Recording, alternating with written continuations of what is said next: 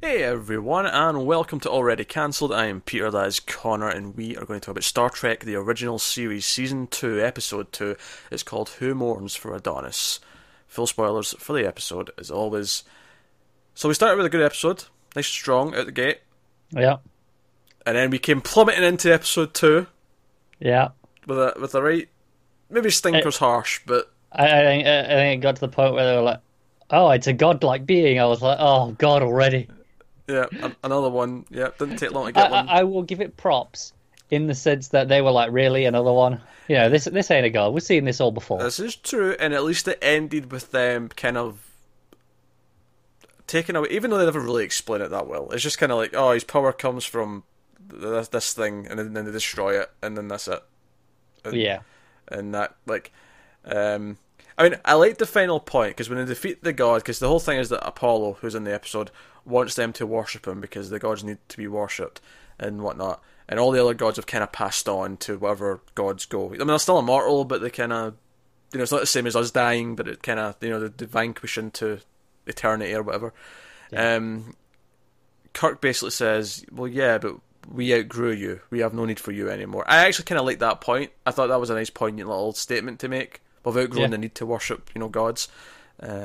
Which is also very ballsy for a 60s TV show. And admittedly, they get around it slightly because they're specifically talking about, these ancient Greek gods. As But opposed, the point is still there because, Yeah. I mean, when has Star Trek ever actually mentioned religion? they haven't. You just kind of assume it's not a thing. Right, that it's nothing, and like I say, it is ballsy because that's a bold thing to say even today in America. I think I think that's how they get around it. Is that, like, Roddenberry wanted it to be, without religion. So instead of mentioning it and saying they don't have religion, they just never talk about it and never have it and never Yeah. say anything about it. This is, of course, the first time that it's really come up.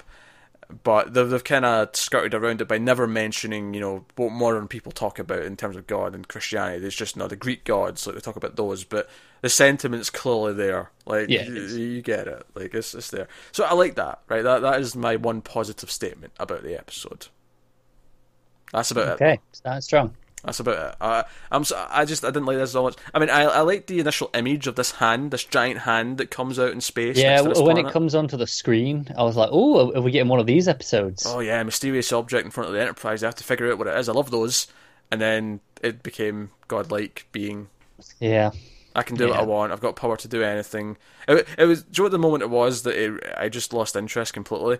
It was when they refuse to do what he wants, and he just starts to do something to the ship. Like, the pressure on the ship just starts to, like, yeah. go down or whatever. And it's like, okay, right, I can just do whatever he wants. All right, well, been there, done that.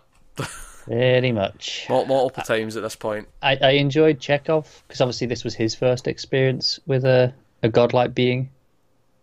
True. Yeah, he even has a line where he's like, "Oh, I've never encountered a god before," and I Yeah, think Kirk says something. Oh, you still still probably haven't. haven't. Yeah, But I almost read that as differently as, like, he's saying, "Yeah, we've already done this like 5 times. It's not, you get used to it, yeah, check off." yeah. Which, to be fair, they've still not mentioned that he's new, but at least his exchanges in this episode felt like he was new. Like, they never actually said he's new. Right, but they definitely imply he's new to going to the ground on these sorts of missions, at the very least. Yeah, because McCoy has that line about Spock's infecting that boy Jim. Yeah, And the fact that they mention he's only 22 or something like that, like, it also implies yeah, that he was he's young. new. Yeah. So, Do you know, that's another thing. I don't think we mentioned it last week, but I think it was a really ballsy move to put a Russian on the crew. Like, again, it's this idea that yeah. we moved past all this, but 60s, that was, space race was just getting started, all that stuff. It was, I mean, this was, only 6-7 years after the Cuban Missile Crisis? Like, right. my point being that we're right deep in the middle of the Cold War. Like, Yeah, we're not close to the end of it by any means. We're still deep in it at this point. right, exactly. Like, tensions were high.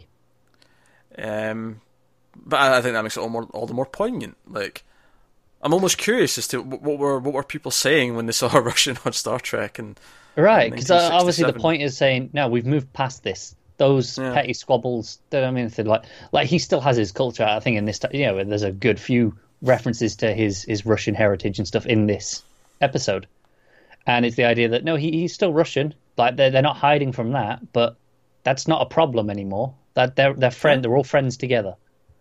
Yeah, I think it's good. I suppose I'll praise that. I mean, that's not really praising this episode as much It's as it's not. just I we probably should have mentioned it last episode, really, Yeah. with his introduction. But yeah. we had enough other good stuff But- to talk about last episode. But I think that's why you noticed it in this one is because they actually reference his heritage a little bit. Because I think at one point it says something, and then Kirk says no, in English myth it's this. Yeah. He sort of says no, that's the Russian version. This is the English version. So they point it out in this one, so it's more noticeable. Because even though he's got the accent, it never really came up in the last episode. It wasn't Right. If you're just not paying attention to the accent, you wouldn't even. I think that's it. Like now, we don't even think about it because, sure, but Yeah, why not have a Russian on the crew? Whatever. You got to take a minute to remember that. That was probably a big deal. Probably was. I don't think that's fair. So what is this episode? Beyond what we've said in the ultimate meaning, it's so they're standing in this little set they've built that's got a couple of benches and this sort of throne. These columns, and little stage where Apollo sits, and our characters, at least the ones on the planet, sit around here, and occasionally Apollo shows up, shows how powerful he is, then disappears. Shows up, and Kirk and one of the others, usually Scotty, because he's got a crush on the random female crew member that we've never seen before, and he's trying to defend her because Apollo takes a liking to her, and someone will try and attack him or basically just not go along with them, and he'll zap them, he'll disappear. I like the sound effect. When he backhands Scotty, Sure. and it has a nice big thunderclap sound effect. The point I'm getting at, though, is that the episode is very repetitive. I felt like it was it's just very boring, isn't it? Apollo kept going back to this one location, this one set that they built, and I groaned when because obviously Spock's up in the ship, he's been told to stay up there, because maybe that's an interesting point, is that Apollo's racist towards Vulcans. Maybe that's a little bit interesting, because he says don't bring him with the pointy ears. Yeah, maybe that's a little bit interesting. Like maybe that's part of why it's outdated. Like that's why we don't worship you anymore, because it celebrates that idea where we're past that again. yeah. So maybe there's some good, well intentioned. Certainly, I'm not going to dispute the intentions of the episode, but as a piece of structured filmmaking and entertainment and pacing and just interesting in terms of what's actually happening throughout most of it, it's quite dull because Spock's up in the ship and he's with Uhura and whoever else is still up there. I think Sulu's still up there, and they're trying to because basically Apollo's blocking all their communications. He's blocking their shields and everything else. They're just, in fact, the hand is literally just sort of holding them in place. Yeah. And occasionally we cut up back there, and it's basically Uhura, she's tinkering with motherboards and stuff, and and chipboards. Spock's going, "Can't you do any quicker?" And she's like, "No, I don't know what I'm doing." That's basically all it is. He goes up to Sulu. Are you still scanning? Still scanning. Not found anything yet. Okay, keep scanning. And that's basically all that happens up there. I did laugh though because maybe I'm wrong, but all those motherboards and shit, all those chipsets that Uhura was messing around with, they look really fake to me. And I don't know if it's maybe just that in the 60s they looked a little bit different because they were clunkier, bigger, but it looked like someone had just made them. No, I know what you mean. Like they just got little bits and stuck them to a board and painted them and made it rather than looking like an actual motherboard. No, I get what you're saying. Yeah, they just look really fake to me, but no, that's a big deal. But again, that's kind of weird because I think when this aired, most people had probably never seen what that looked like. They're very true. Think about it. People know what a motherboard or anything like that looks like now, but back then, No, you're right. Unfortunately, I think there's probably still too many people now who couldn't tell you what a motherboard looks like. Filthy casuals. What are we going to do about it? That's it. I am kidding, of course. It's okay if you don't know what a motherboard looks like. That said, if you're the sort of person who panics when they minimise something and don't know how to get it back, then get some lessons, right? Also, you have Google at your disposal. Go look at what a motherboard looks like. True. Actually, that's one of my pet peeves is when people will ask you something they could find out in a Google in 10 seconds. Yeah, if it's something really simple. Yeah, because whenever I hate to rag on the mother, but typically it's the parents usually who ask you stupid questions and don't understand these things, right? Whenever she's like, oh, but you grew up with computers, and I'm like, well, to a certain point, but no one taught me how to do any of this. I just looked things up. If there was something I needed to do on the computer that I didn't know, I Googled it and I got instructions and I learned. This is what I don't get. Google is like one of the greatest resources of our age.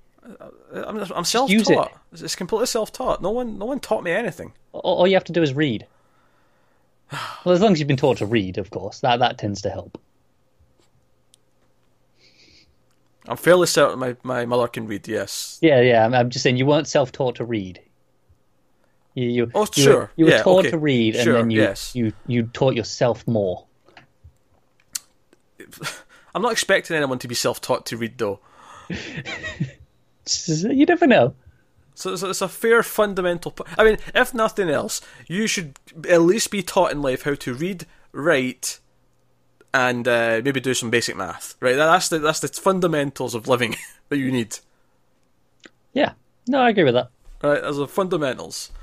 You can tell we don't have that much interesting things to say about this episode because we're off on all sorts of weird tangents. This was also one of those ones that showed how it can be as forward thing as Star Trek is. It has these occasionally dated moments with the female crew member at the start. Yeah.